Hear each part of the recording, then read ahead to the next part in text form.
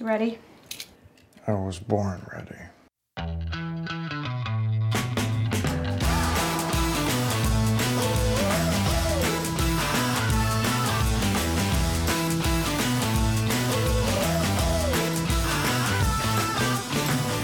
Welcome to Advisory Opinions. I'm Sarah Isgard, that's David French, and I will give the latest report from the battlefield at Gettysburg after my return from Legal Eagles 2023. And we'll talk about the verdict in the Trump case and the indictment against George Santos, and who knows what we'll touch on in between, or maybe it'll just be a little bit of a, shorter, tighter pod. Let's find out, David. Let's do it. Let's find out. I'm so eager to hear about Legal Eagles, and I'm so distraught that I was not able to go. So please fill us in. David, it was incredible. Let me start by thanking some folks. Thank you to Judge Norris and his wife, Carol, for allowing me to join Legal Eagles 2023. I'm so beyond grateful. I don't even know how to express my gratitude towards them. And Grace, a wonderful lawyer who is helping them out there as well. Thank you to Judge Radler for allowing me to join the Radler Raiders and his law clerks in their car, and for including me so generously in everything that they did. Thank you to Judges, Chief Judge Sutton and Judges McKeague, Bush, Thapar, and Sargis for, allowing me to hang with the cool kids. It was amazing. All of the law clerks and their chambers, who, again, were just so kind and generous to me at all times. Thank you to Wayne Mott, the president and CEO of the Gettysburg Foundation, who talked to us at dinner and was just so informative and incredible, highly entertaining. And the folks at the Gettysburg Visitor Center. If you have not visited the Gettysburg Visitor Center to see that cyclorama, you don't know what you're missing. I didn't know what a cyclorama was, so we can just start with that. So anyway, I felt so welcomed, and it was an incredible group, 38 people. I will have a separate Legal Eagles package episode for folks down the road, but give me a little bit of time to put together all of the wonderful audio and interviews and cool stuff that I got while I was out there. But I'll give you just my perspective, which is that it was amazing, David. You have no concept, whatever your expectations are of what 3 days walking Gettysburg is, this wildly exceeds it. We walked Pickett's Charge, and then, in like what had to be another highlight, there were 8 cars, 38 people on this trip, walkie-talkies keeping us in touch as we drove around to various sites, with Judge Norris narrating what we were driving by. And then we'd have pop-outs, which are different than expeditions out of the cars. Everything was just so amazingly planned. We had a battlefield companion that was a spiral-bound notepad that he had done for all of us, pictures of everything. So we do Pickett's Charge, all 38 of us, but then the drivers need to do Pickett's Retreat to head back to the cars, to drive the cars back. And it turns out all of the drivers were basically the Article 3 judges. And so I got to do Pickett's Retreat with a lot of Sixth Circuit judges, which was super fun. And I got some funny audio from that I'll definitely share. But look, and this was no like glamping trip, David. There was rain. There were numerous ticks, and law clerks and ticks are not a great combination. Were the ticks drawn? Were the ticks drawn to the law clerks? I think so. I got one tick, but some cars. Let's just say of the 8-car caravan, at one point, I'm just going to call them out. The Thapar car, there was some flailing of limbs out of the windows. Were you familiar with the life and career of Dan Sickles? I am not familiar with the life and career of Dan Sickles. Please tell me about it. I don't know who to compare him to in modern era, but if you're a screenwriter listening out there, just go do a dive into Sickles, because I don't know why we don't have an entire Apple TV series that would be sort of dark humor about Sickles. So David, I think you've probably heard of him in a few different capacities. One, he marries this woman, but is clearly not maybe living up to his husbandly duties, or at least her expectations, because she decides to carry on a bit of an affair with another man. Sickles gets a letter that's like, hey, guess what's going on? And he confronts her. She denies it at first. Then she's like, okay, yeah, it's true. The guy then shows up outside the house and is making his secret signal. Sickles sees it. This is on Lafayette Square, by the way, David. So right across from the White House. Sickles sees it, has his friend delay Key. The paramour's name is Philip Barton Key. He was the United States Attorney for the District of Columbia and the son of Francis Scott Key. His friend goes out and delays Key while Sickles arms himself, goes out and shoots Key dead. Okay. He is acquitted at trial in it's at least noted as the first trial that uses temporary insanity as a defense. Huh. And this is all before the Civil War. Okay. Now I'm sensing he has some Civil War relevance. He does have Civil War relevance. So he was one of the generals under Meade. He's supposed to hold the line. He's right next to Hancock, but he doesn't like his position.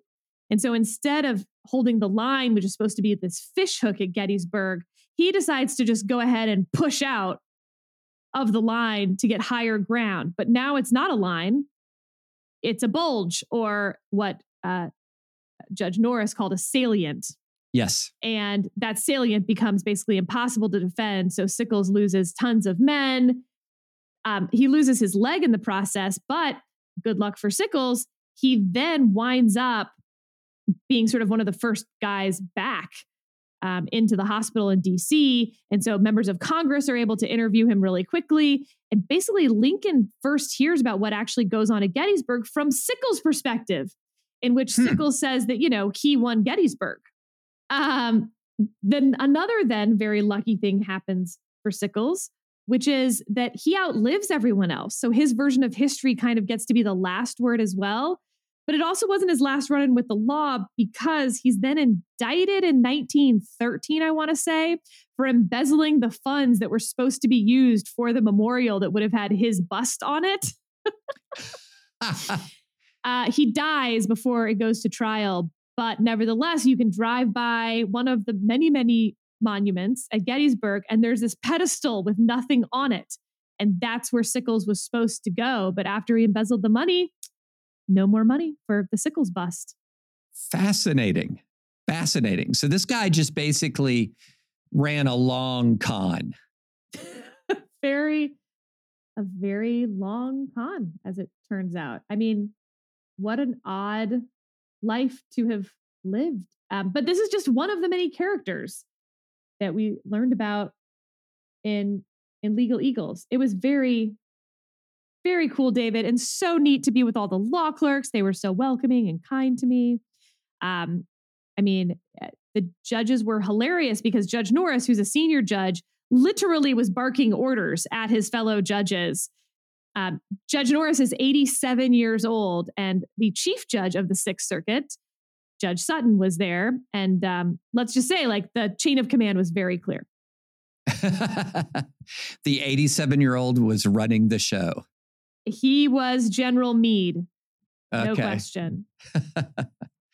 Fascinating. I am so upset that I missed it. I've been to Gettysburg a couple of times. It's a place that you just kind of need to go to. And it's different from most Civil War battlefields in that it has all of these monuments to the various units, all across the battlefield, which is not what you see when you go to other battlefields. But it is cool to see the sort of the special salience of Gettysburg and the American heart, and the special salience and the sort of the special attention paid to the veterans of Gettysburg. I mean, truly one of the pivotal moments, not just in American history, but by extension in world history. And I'm so upset that I missed. Instead, while you were walking the battlefields, I was writing about E. Jean Carroll. Well, I think what I left um, Gettysburg with, there's all the questions, right? There's a reason people become really obsessed with the Civil War and with Civil War battles. You know, there are various points where Lee might have been able to turn Gettysburg, sure, but there's also the question of Gettysburg was an accidental battlefield. Neither side was planning to engage in Gettysburg. And so what happens if Lee actually just continues to Harrisburg or something like that and gets better ground in a better defensive position? What if Lee decides to make it a defensive war, make it more of a guerrilla warfare situation and make the North come take the South rather than what Lee sort of believed, which was he had to win quickly. He wanted to have war weariness in the North. That's why he makes this expedition in the first place. And then there's what happens after the war. Obviously, the pardons. I don't think many people argue now that the pardons weren't a good idea for the future of the country. Pardoning Lee, for instance, who had been indicted, of course, for treason, sort of the definition of treason. But, you know, I still find it really fascinating. You know, veterans from both sides are going to the reunions and things like that. There was just, on the one hand, you have Reconstruction and you have the lost cause myth and all of this animosity from the South about what was destroyed. And then you have these people who had just been fighting each other coming back together and being like, all right, we're good now. Like, it's all over. And it's reflected on the battlefield itself.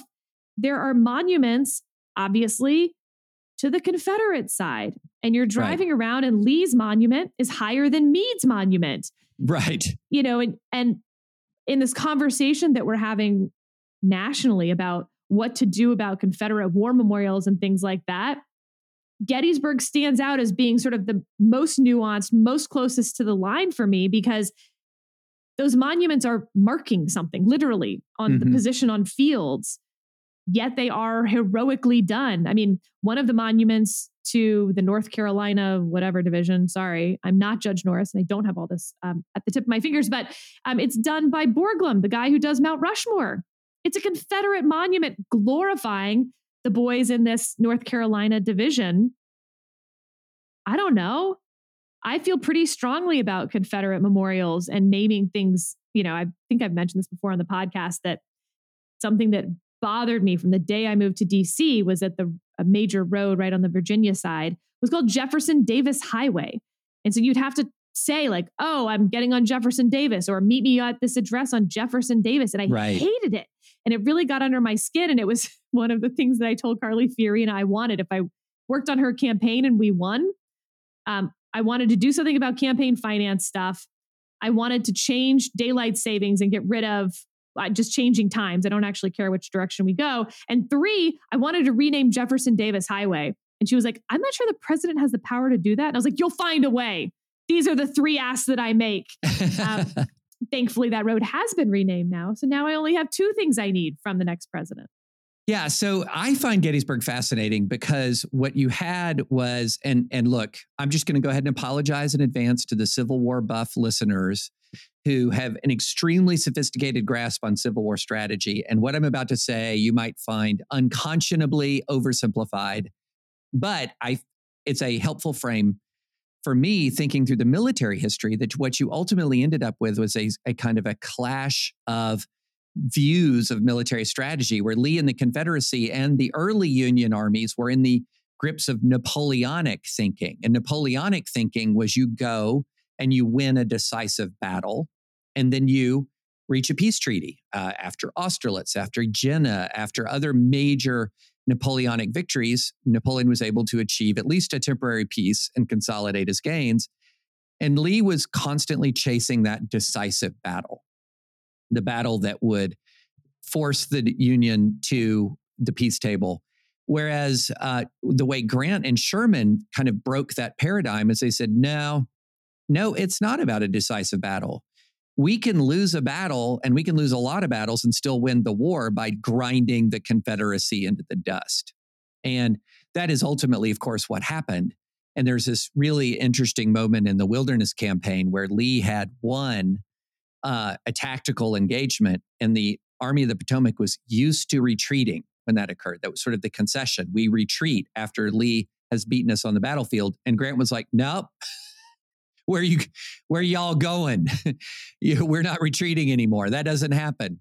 And it's really, and so Gettysburg wasn't just that. There's that plaque. Did you see the plaque, the high water mark of the Confederacy? For sure. So it's not just the high water mark of the Confederacy. In many ways, it's the high water mark, or the culmination, the end, the high water mark of the attempts to be an American Napoleon, and then which ultimately floundered and failed. And his strategic vision was replaced by Grant's, and Grant's prevailed. So it's really fascinating to me. We also had this lunchtime talk from Judge Sargis, who's a district judge on the Sixth Circuit. He literally wrote the book on West Virginia statehood, which it was one of those things. There's plenty of things I know I don't know. But when you find something that's that relevant to like what you do for a living and you didn't know it, you're like, oh my God, oh no. So I was like paying rapt attention here. But West Virginia, which is part of Virginia at the start of the Civil War, is that part to the west of the Allegheny Mountains. And it's just very different economically and culturally and all that stuff. And so when Virginia secedes, to make a long story a little bit shorter, West Virginia is like, yeah, no, that's not legal. So we're going to constitute a new government over in West Virginia. And we're going to declare ourselves the government of all of Virginia. And then we're going to give ourselves permission to secede from Virginia and make our own state with congressional approval, which at that point, of course, was all Republicans in Congress. And so West Virginia becomes a state through sort of legal shenanigans, if you will. And it's pretty important to the role of the Civil War because they've got the railroad and a bunch of other sort of important tactical parts that are sitting in the West Virginia part of Virginia, which is now then an admitted state in the Union. So there were things like that to learn along the way. We had someone who had their PhD on Frederick Douglass, who was one of the law clerks and returning to be a law professor after this. So, I mean, really cool group. And for lawyers and judges and law clerks and, future law practitioners or law professors to sit and do battle tactics at Gettysburg while talking about the history of how this goes on and the personalities involved. You're never going to look at the 14th Amendment the same way again. True. Have I mentioned I'm so upset I wasn't there? David, it was amazing. But you got to watch out for the ticks. Aggressive ticks. Absolutely. Should we move on to E. Jean Carroll? Yes. So we have a verdict in the Trump case. And David, I want to know if anything surprised you about the verdict, where the meritorious or at least non-frivolous grounds for appeal are. And then I'll have a few listener questions along the way. Yeah. So I was following the case as well as you could when you're not in the courtroom, which means not well. When you're not in the courtroom, it is very, very difficult to follow a case. But at the same time, as I was following it, and I began to realize a few key things about it, I reached the point where I was going to be surprised if the jury did not rule for Carroll. And now, to be clear, it was not because of the composition of the jury. It's really important to note this was not a Manhattan jury. This was a jury in Manhattan. It was drawn from the Southern District of New York, including people outside of the city, including in the 9, there were 6 men, 3 women. Of the 9 people, one was it was established at voir dire that he was somebody who got his information from listening to right-wing podcasts. Everyone was asked like where they got their information. So this did not seem to be a ideologically monolithic jury. It was not drawn from Manhattan, but from the Southern District. And a couple of things started to tip me over into thinking that I would be surprised if Trump won this trial. One was the prior bad act evidence. And we'll get into this because there's actually the federal rules of evidence have been changed. We'll get into the prior bad act evidence. But this is the key element that changed this from simply he said, she said, into when you're beginning to look at a weight of evidence, it began to cut against Trump. And so this was, E. Jean Carroll presented evidence, her own testimony that she had been assaulted. Then there was evidence of friends who said that E. Jean Carroll told them in the moment that she had been assaulted. And then critically, she was able to introduce the evidence from other women who said that they were assaulted in a similar fashion. And then she was able to introduce the evidence of the Access Hollywood tape where Trump talked about how he just moves on women and grabs women. And when you put all of those things together and then you weigh on it, the other side of it was that Trump did not appear and give testimony. Instead, what happened is his videotaped deposition was presented. Now, in the videotaped deposition, he's denying everything, right? He's denying. But interestingly, when it came to the Access Hollywood tape, he kind of doubled down on it. The attorney asked him essentially if he's going to stand by that statement. So here's what he says in the actual Access Hollywood. I'm going to bleep the bad part. I just start kissing them, he said. It's like a magnet, just kiss. I don't even wait. And when you're a star, they let you do it. You can do anything. Grab them by the blank. You can do anything. These are the famous words. And then Carol's lawyer, Roberta Kaplan, who did a tremendous job in the case, asks him specifically about the quote. And here's what Trump says. Well, historically, that's true with stars. She presses him on it. He doubles down. Well, if you look at the last million years, I guess that's been largely true. Not always, but largely true. Unfortunately or fortunately, Sarah.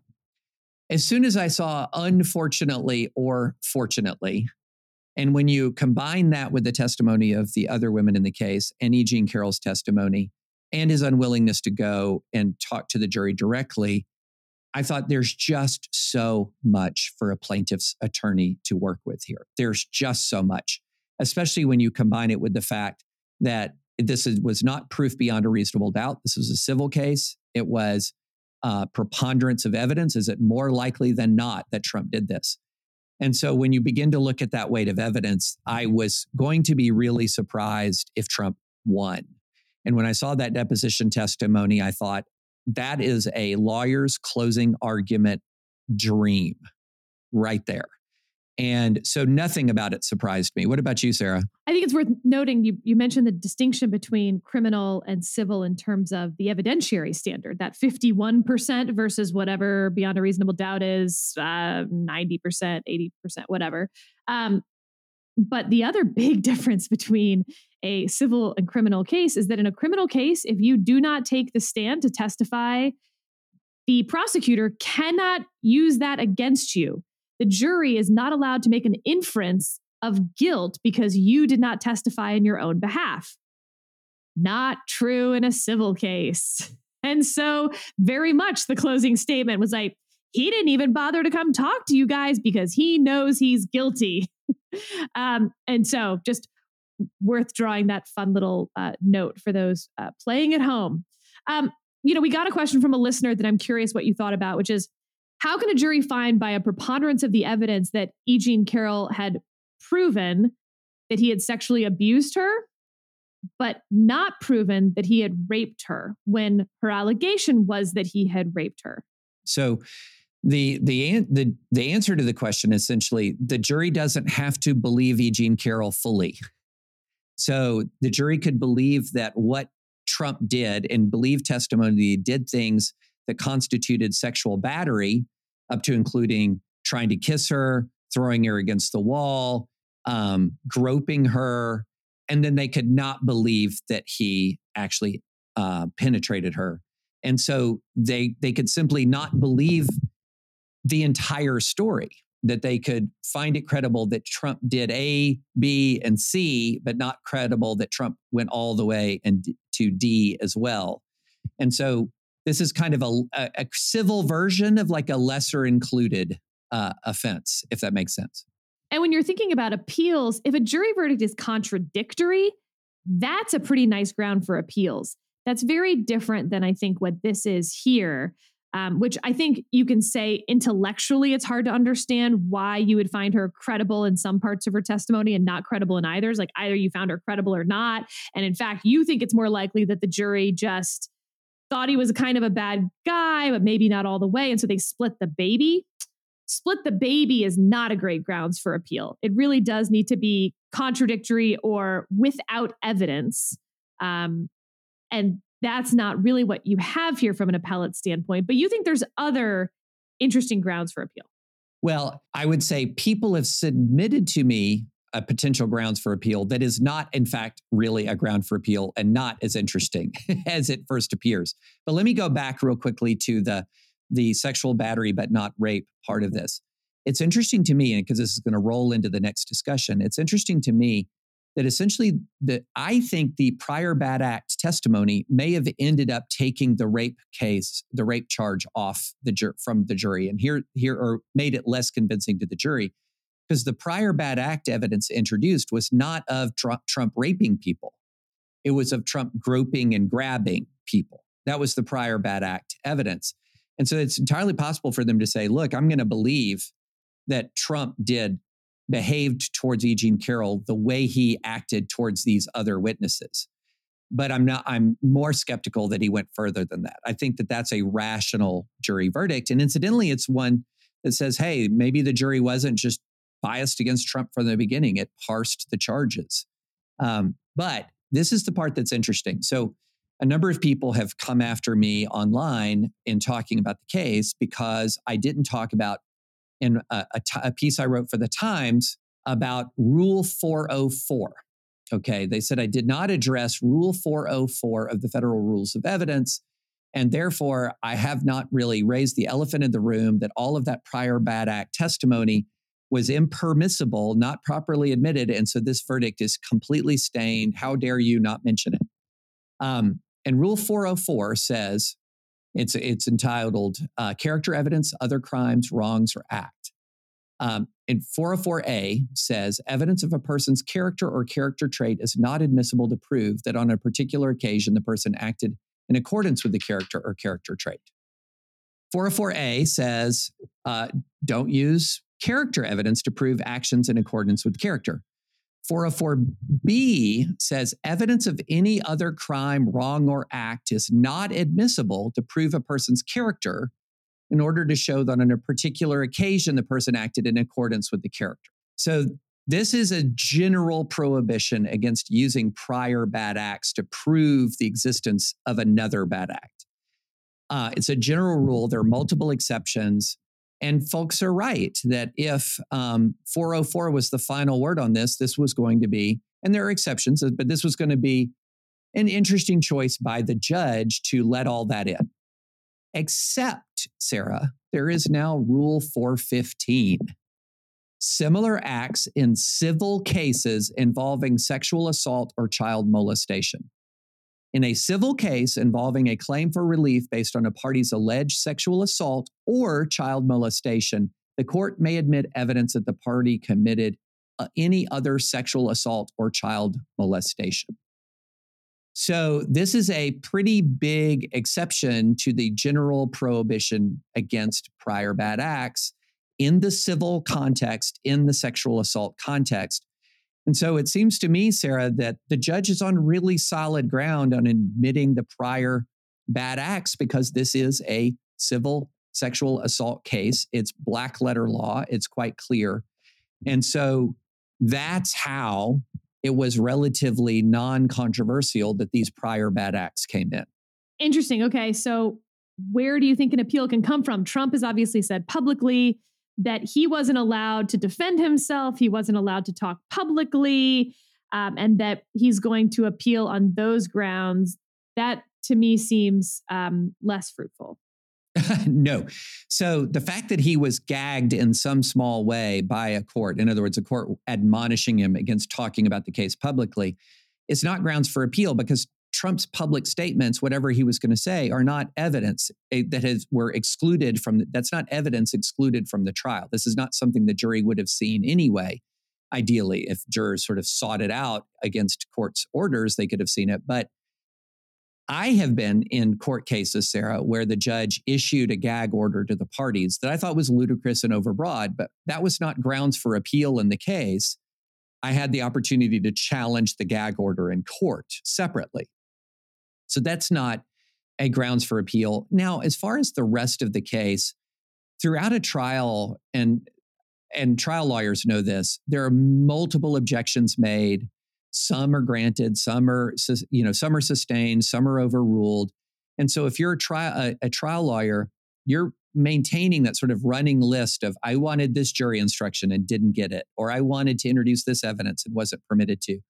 So I don't know what the bill of particulars will be on all of the various objections that were raised in the case, but I don't see a singular glaring error that would overturn this verdict. That's not to say that there might not be death by 1,000 cuts, but I don't see a singular glaring error. Sounds good. And of course, we are still waiting on that indictment from Georgia on the election case. And the Department of Justice still has its 3 outstanding investigations, one into January 6th, one into classified documents, and one into obstruction related to the classified documents. Those are all under the special counsel. So there's plenty more of this to come.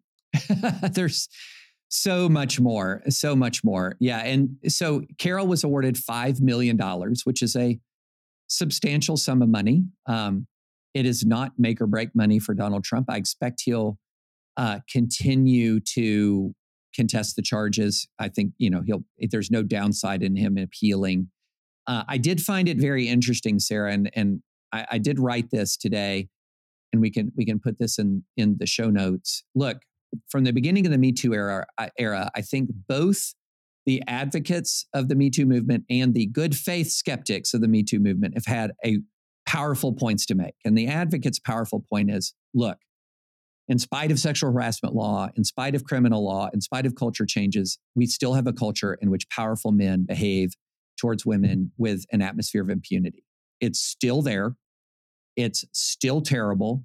And by the way, if you don't assume just because people don't report something promptly that nothing happened, that there are a lot of reasons because of this powerful culture of impunity that exists why people don't come forward promptly.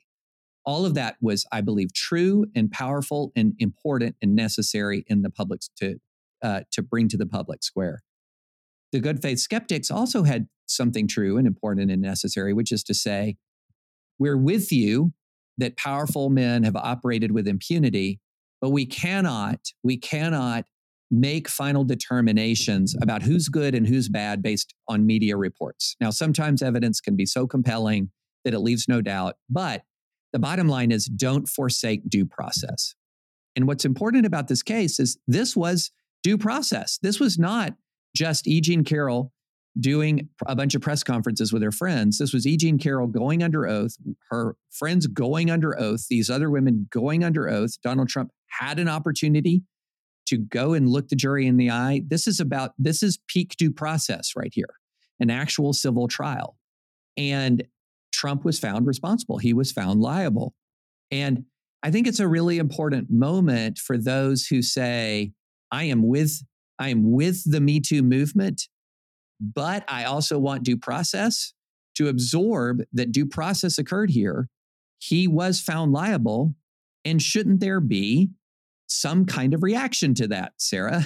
Yeah, I do want to provide one asterisk. I agree with everything you just said. But when there's, sort of a technical due process and larger due process issues, and when you're asked to defend yourself against a claim that was 40 years ago, it undermines due process because you don't know where you were that day. And sometimes the person accusing you doesn't have the specific day. And so they're able to put together this case. And let's say for a moment, by the way, that it's absolutely true. If this happened to you, you would remember it very well. And if you're the person who did it, you might not remember it. I absolutely believe that to be the case. But when you're then trying to litigate it 40 years later, I do think there's a problem with that. And it doesn't mean it didn't happen. And it doesn't mean women do or should even have to talk about it right away. It doesn't mean they're lying, all of that. But from a legal standpoint, it makes it incredibly hard. You're asking someone to defend something where they have no clue where they were that year, let alone that month, that day, et cetera. That's very different than accusing someone of something from last year. I agree with that completely. And that's also an excellent argument for a defense attorney to make. Which is, ladies and gentlemen of the jury, my client didn't do it. So you're asking him to specifically remember something he didn't do 40 years ago and where he was in a moment that he says didn't happen 40. There's a lot of powerful arguments you can make to a jury raising that very that very point, I think. And there's every indication that Trump's attorney raised those kinds of arguments. And again, not proof beyond a reasonable doubt. And look, there's persuasive parts to that, but I think there's also a due process element. Right. No, I agree with you. All right. George Santos is now in custody, has surrendered to the FBI as we tape this podcast. I don't find George Santos to be that interesting as a person, but I thought we could quickly run through just some of those charges, if any of them stood out to you, David. You know, sitting congressman gets indicted. Why not take it for a whirl? Yeah, I'm with you, Sarah. It's the AO hive mind at work. George Santos doesn't really interest me. I mean, it is interesting in an abstract sense of it is just how weird his lying was. I was a volleyball star, like of all the sports to pick that you're going to lie about, I was a volleyball star. It's an interesting choice. But anyway, he's weird to an extreme level. But I have never been captivated by this story. And I'm still not captivated because what's interesting about this, or what's not interesting about this, is as weird as a lot of his lies are, this case is really about the most boring and mundane and normal and conventional aspect of his lying, which is, guess what, Sarah? There's a lot of evidence that he defrauded people out of money. Oh, wow. Yeah, that his lies were not confined to his collegiate athletic career, that he would also lie to take people's money. And the heart of the case is around about $50,000 in donations from political donors for a fake super PAC that he created. And he got the $50K in, and he spent the money on luxury goods and designer clothing. And so it's a really sort of primitive, fraudulent scheme that he created a limited liability company that was not actually a super PAC. Two donors give $25,000 to the company. And then Santos does what? Promptly transfers the funds to his personal bank accounts. So that's the heart of it. There's 3 counts of money laundering in connection with this scheme.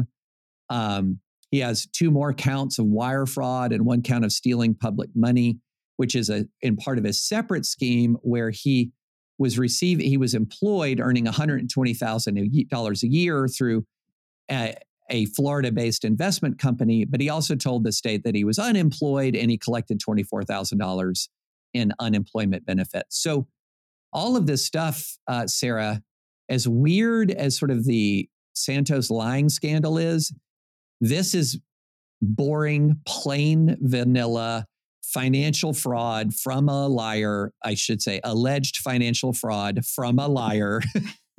And there's not a lot. The only thing that's really interesting about it is he is 1/4 of the GOP majority. It can't lose 4 seats. And he's one of the 4 seats. I think his political career is in its last legs. But he's interesting mainly because he's 1/4 of the House majority.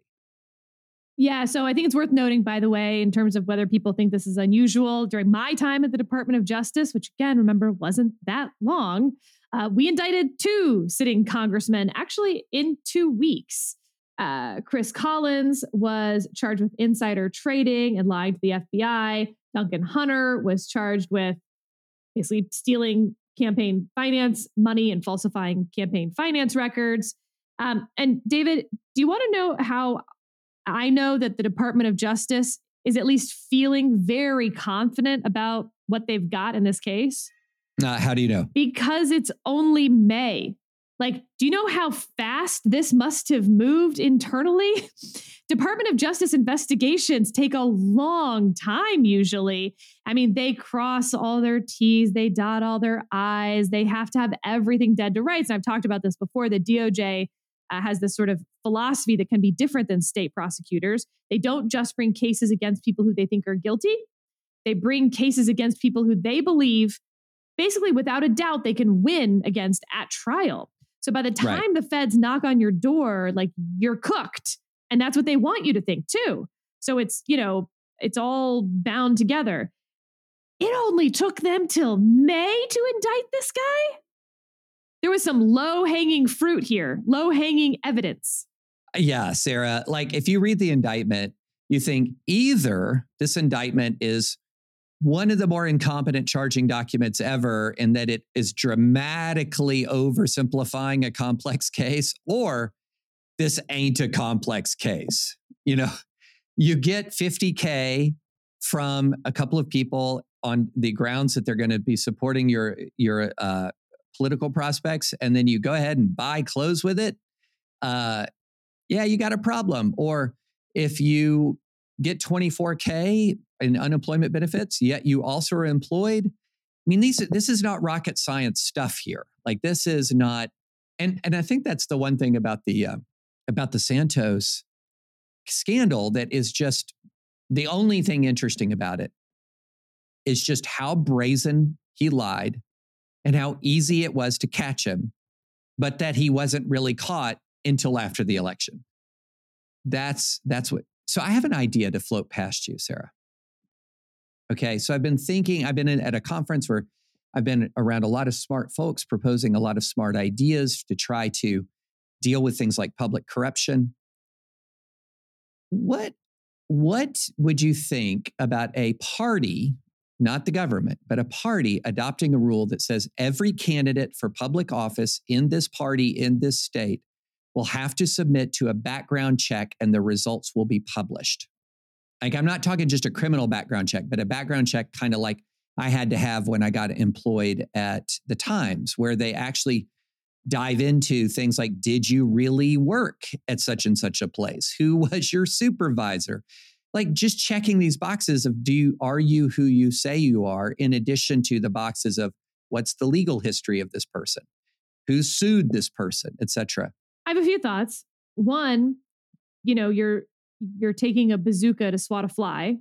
Like, the vast majority of the time, it'll be really boring. So you're going to waste a ton of resources to find the one George Santos and maybe a handful of other people who are exaggerating, for instance. Although, frankly, the exaggerations are going to be very hard to find in a routine background check. The George Santos is what you'd find in a background check. Second, my reaction is, we already have that built in. Those incentives are built in so that we don't need to spend public resources on them. Each side... Party resources. Okay, but whatever. I mean, each side already is doing that to their primary opponents, to the other opposing candidates. What is remarkable about the George Santos situation is watching that system just fail in like really blatant, obvious, weird ways. I've never seen that happen. I mean, again, you have candidates who exaggerate things on their resume from 40 years ago, and they're running ads about it. And here, every single thing the guy was saying was not true, and the Democratic Party didn't notice? Huh? So I don't think it's necessary. I'm not against it, sure, but it's not necessary on both fronts. A, it actually doesn't happen that often, and B, it's getting found where it does happen 99% of the time. And then there's just George Santos. I don't know, man. I'm not sure you can create a system that fixes sociopathy. Well, maybe I'm colored by the fact that I live in Tennessee. And here in Tennessee, we have 9 members of Congress, of which 2 of our 9-member delegation, I think, would have been absolutely disqualified by a decent background check before they even got going. And the part of their wrongdoing was not discovered until after they were elected. And one of them is Andy Ogles, the congressman who became quasi-famous after the Covenant school shooting, because that's his district. And he had a Christmas card where his whole family had AR style rifles.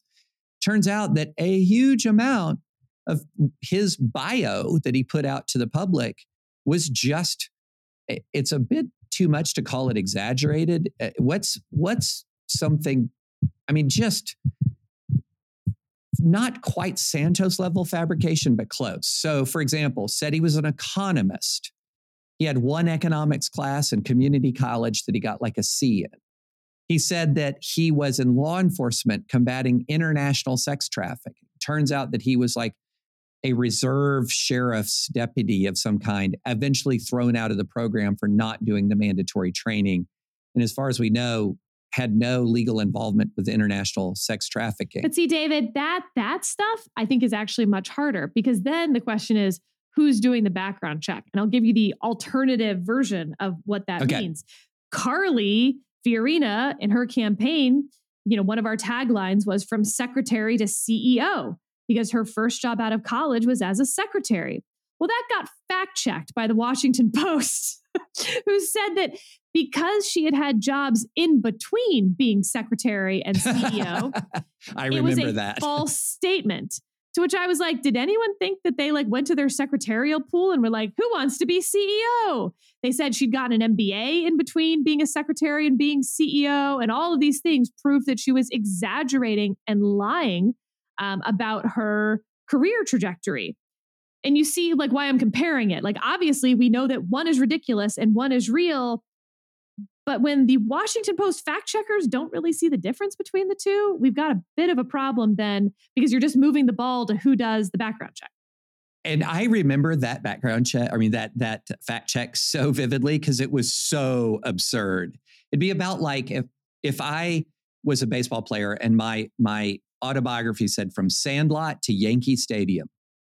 Then they go, nope, sorry. When you were 8 years old and when you were 23, when you debuted in Yankee Stadium, you had a little bit time. You had some time. Right. You played at a high school field. So therefore, it really was absurd. She actually had been a secretary at Marcus and Millichamp. She'd been the CEO of HP and I was the person who, by the way, gets the call from the Washington Post and is supposed to defend this. And I'll admit, I don't think I did a very good job, because I was so flabbergasted by just gobsmacked. Yeah, the line of questioning. I was like, but she was a secretary. And then at a later point in time, she was a CEO. And the line that you're fact checking says, quote, from secretary to CEO. So I'm confused by your confusion. Yeah. And it's actually, for those listeners who are really mystified often by conservative complaints against the press, this is one of those examples that is trotted out. It's like, really? Really? You're saying that that's misleading when no one in their right mind thought that the board came to her after the prior CEO stepped down and says, you have shown some promise answering phones. Yeah, come on. Luckily, of all the things that bothered Carly on that campaign, I can tell you when it's something that ridiculous, that's not something that gets under a candidate's skin. David, we have just a couple minutes of time, but I'm curious if there's anything you are reading or watching on TV that is standing out to you in this moment culturally in the United States. Well, I'm not going to mention Succession, because that's a trigger it's a trigger word for you now. Yes. Yeah. You don't like Succession. So I'm not going to mention it. I've been traveling a lot, so I've been off my streaming game, but I have taken up watching Love and Death on HBO, which is it's ripped from the headlines of the 1970s / early 80s story Murder, but it is very well done. It is very well done. We've gotten to the point where the axe has emerged, and the axe has a part to play in what comes next, but it is very, very well done. It stars, is it Elizabeth Olsen? I mainly know her, Sarah, as Scarlet Witch in the Avengers, in the MCU. So it stars Scarlet Witch, and she's fantastic in it. So it's really good. And then I just can't say enough about Guardians of the Galaxy 3. Yeah. So little Texas murder in Love and Death, and a little bit of saving alternate Earths and Guardians of the Galaxy 3. So yeah. What about you? I have two that I think are really interesting right now. One is called The Big Door Prize. It's on Apple TV. And so I always say that I don't like sci-fi, but that's not totally true, because there's really two totally different genres of sci-fi. One is Battlestar Galactica. And yeah, I watch Battlestar Galactica and I get it. And it is fun, whatever. That's the kind of sci-fi that I generally don't like. But there's another type of sci-fi that I'm going to call like the Ray Bradbury sci-fi, where it changes like one thing, or, you add one piece of technology into our current lives. How would that change how we interact with one another? I'm really into that type of sci-fi. That's pretty cool.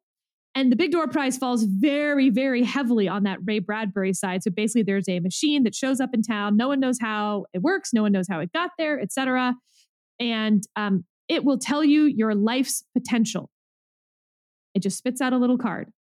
And that's it, right? So you're in this small town in America. It looks like it's probably Wisconsin. At least that's according to husband of the pod, who I think has had more complaints. It never says it's Wisconsin, but he thinks it's Wisconsin and then has complaints about how they're mischaracterizing Wisconsin, a place they never claimed to be.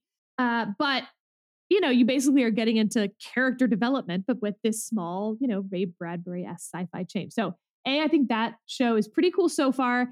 There's episodes coming out every week, so I don't know how it's going to end. Maybe they can't land the plane. I don't know.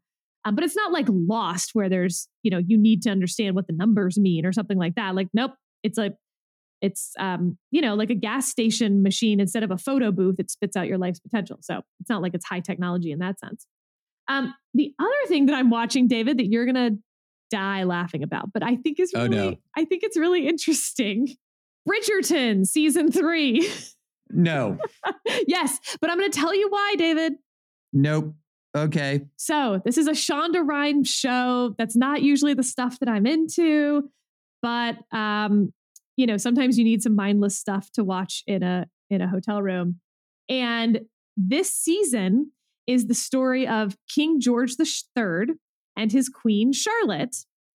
And it basically takes the real history of King George's mental illness and Charlotte's, role and their children. And, there's going to be a sort of a problem with finding an heir at the end of all of that, even though they have 15 kids. So the historical part's always fun. We always think of George III as the mad king in American Revolution and the musical Hamilton. And so you're seeing it from a much more sympathetic perspective. But that's not why I'm talking about it. I'm talking about it because the thing that they've introduced in a near Ray Bradbury sense is the idea that during this time, there was a great experiment. They call it the Great Experiment. Charlotte is Black. So King George marries a Black queen, and they bring up and give titles to and land to wealthy Black merchants throughout the kingdom, and how that experiment works and what that would do to sort of the racial history of the United Kingdom, obviously, of America. And look, it's pretty ham-handed in the sense that this is Bridgerton, so don't expect it to be too intellectually engaging, but nevertheless, cool thought experiment. I don't know. It's kind of working for me. Okay, so was Queen Charlotte, was she Black in real life? No, of course not. Oh, okay. That's the change. That's the Ray Bradbury-esque sci-fi change. Got it. Okay. Because I knew Bridgerton had multi-ethnic casting. It does. But I didn't think that was historically based. And then when you said it, I'm tracking you now. I'm a little slow today, Sarah. I'm a little slow. I'm tracking you now. So am I, but it's probably the ticks. But for our cultural moment and everyone talking about race and making it such a central part of so many conversations, and you have folks on one side saying this is what's necessary, and you have folks on the other side saying it's too much of a focus, all of that, to have a show that is trying to tackle it in an interesting and from a far back history way, and say, what if things had just been slightly different? What would that have looked like? How would that have changed everything that we're living through now?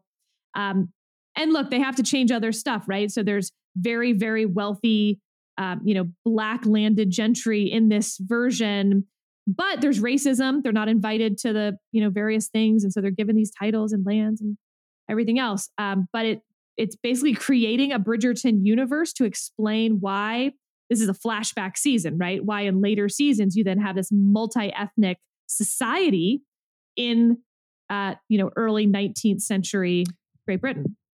So I have to confess, I did not know that you were going to be an aficionado of the BEU, the Bridgerton Extended Universe. Did not see that coming.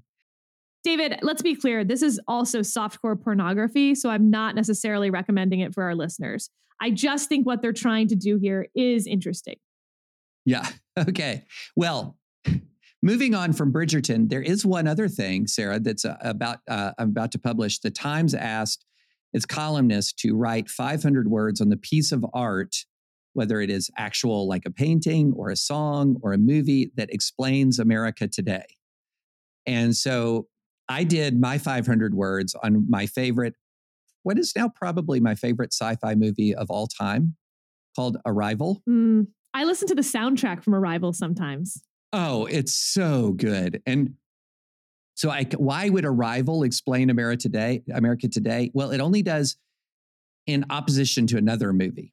And because I talked about how there are these two movies, both of them have an existential threat to the world coming of different kinds. One was in Arrival as aliens are arriving. In Armageddon, that's my other movie, the Michael Bay movie, it was a big giant asteroid. And in both of the movies, the Americans end up saving the day, right? The American linguist, and then the American oil driller. But in Michael Bay in the 1990s, this was America as the hyperpower. We had won the Cold War. The Russians, if you go back to 1998, were our lovable friends with creaky space stations. And there was no doubt it was rah, we're going to get this thing done. You go to Arrival and we get it done, but it's just a very different thing. We're the cause of the crisis and the solution to the crisis in an interesting way. There's a lot more loss in the story, a lot more uncertainty in the story.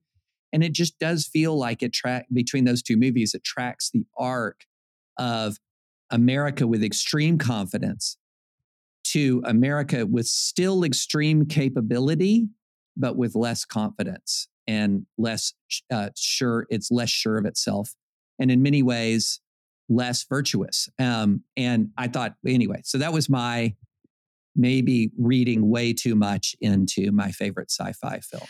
I just like the soundtrack because it's Vivaldi, but like bizarro Vivaldi. Oh, it's so good. It's so good. Yeah. All right, David. That ends a sort of bizarro advisory opinions episode for any number of reasons. One of which is that I've been gone in a field for 3 days. So next week you're gone and we will have David Latt joining us for the week as special guest. Yes. Special guest. Special guest, David Latt of Original Jurisdiction. Plenty to talk about with him, but we'll cover news of the day like we do here normally. And David, we'll see you when you get back. I am looking for, let me just say, I hope it goes well with David Latt, but not too well because I want to be invited back. As long as I can keep saying, but David, I'm just not sure I'm going to notice the difference at all. It's true. Absolutely. All right. Safe travels.